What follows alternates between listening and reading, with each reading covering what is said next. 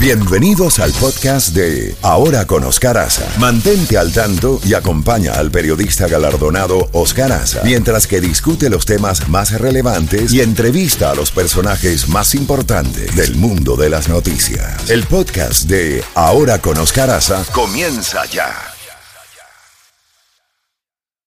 La Z Mañana. Una mañana diferente. Ahora con Oscar Aza. Disfrútala en Z92.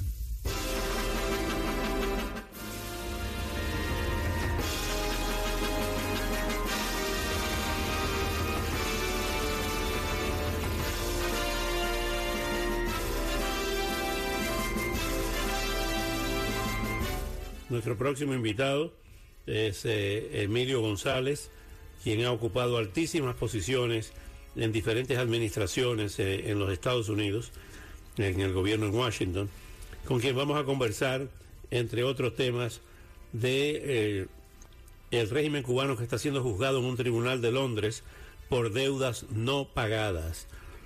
Emilio, ¿qué pudiera pasar con eso? Porque hay quienes dicen que el gobierno de la dictadura cubana no va a pagar, como no ha pagado muchas veces, pero las consecuencias con relación esta vez a la Unión Europea, no al embargo de Estados Unidos, sino a una cesación de pagos que conllevaría nuevas sanciones por parte de la Comunidad Europea, lo que agravaría la situación financiera y económica del gobierno de La Habana. Buenos días y bienvenido como siempre. Buenos días, Oscar. Mira, esto es un caso sumamente interesante y es un caso que para el gobierno de Cuba es muy preocupante. Existen, por decir, dos carteles, ¿no? Uno el Club de París y el otro es el Club de Londres. El Club de París son países que le dan créditos a Cuba para exportar productos, etcétera. Entonces, ¿qué pasa? Cuba tiene 10 mil millones de dólares en deuda escoge un país, Francia, y no paga, pero dicen los reglamentos del Club de París que un país que no paga no puede recibir más fondos.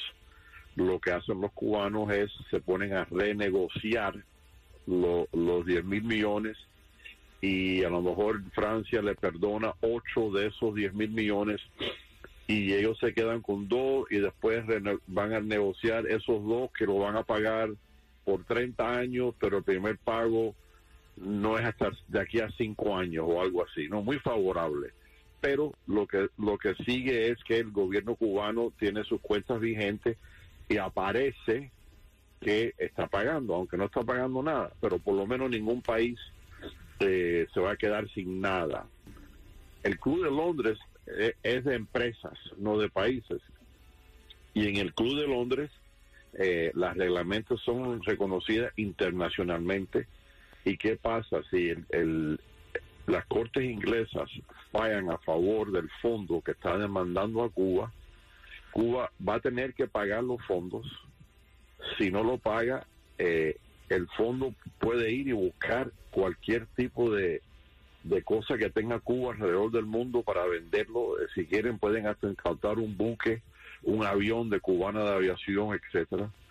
Y prohíbe Cuba de recibir préstamos privados, digamos, hasta que esto no se resuelva. Entonces lo que pasa es que Cuba estaría cerrada internacionalmente, no puede conseguir préstamos, estaría en una situación financiera extremadamente precaria y por eso que los cubanos están peleando esto y lo están peleando en una forma muy público porque no tienen otra. En Londres las cortes son muy serias, los fallos de las cortes de Londres, como dije, son reconocidas mundialmente y aquí hay la posibilidad que Cuba tenga que pagar cerca de 100 millones de dólares a este fondo que los está demandando o perder la oportunidad de recibir futuros fondos. Entonces, esto sería para Cuba desastroso si fallan en contra de Cuba.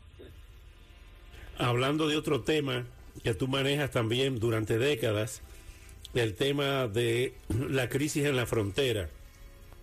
¿Dónde estamos hoy con la crisis migratoria?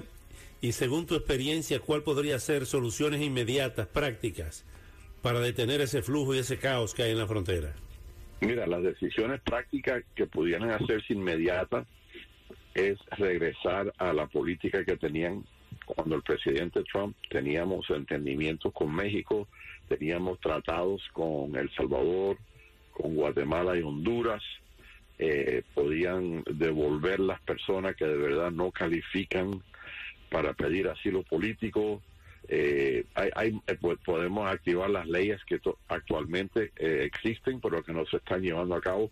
Hay varias cosas tácticas, digamos, que podemos hacer para parar este flujo de forma inmediata.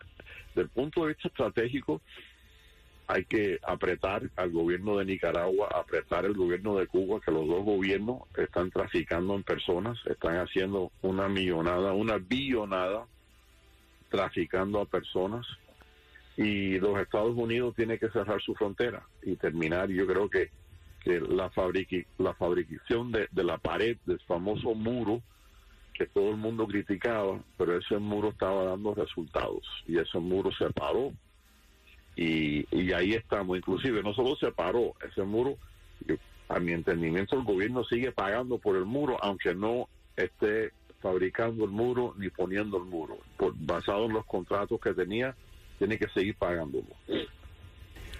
Otro tema finalmente, Emilio, el tema del fentanilo. ¿Cómo pudiéramos erradicar eso, por lo menos detenerlo, que está causando estragos en nuestra niñez y en nuestra juventud? Bueno, el fentanilo es un producto del no tener una frontera, mientras que tenemos miles y miles y miles de personas que están llegando a los puestos fronterizos, entregándose, en vez de evitando a la policía, se están entregando a la policía. Lo que ha causado es que la policía fronteriza tiene que congregarse en distintos centros para poder procesar estas miles y miles de personas, y ha dejado la frontera básicamente abierta. Y eso es un problema gravísimo, porque en este momento, antes la policía se desplegaba, ahora lo que están haciendo es concentrándose en los puestos fronterizos y han dejado la frontera totalmente abierta, y es por ahí donde viene el fentanilo, porque ya no hay policía, ni siquiera tienen miedo de la policía, porque la policía no está. Qué horror. Emilio, como siempre, muchísimas gracias por estos valiosos minutos y hasta una próxima oportunidad. Hasta luego, Oscar. Muchísimas gracias. Que tenga buen día. Gracias, doctor Emilio González, ex subsecretario de Seguridad Nacional, ex director del Servicio de Inmigración y Ciudadanía de Estados Unidos. También fue administrador de la ciudad de Miami y administrador del Aeropuerto Internacional de Miami, uno de los aeropuertos más importantes del mundo. Sí, son las 9:09. Vámonos con la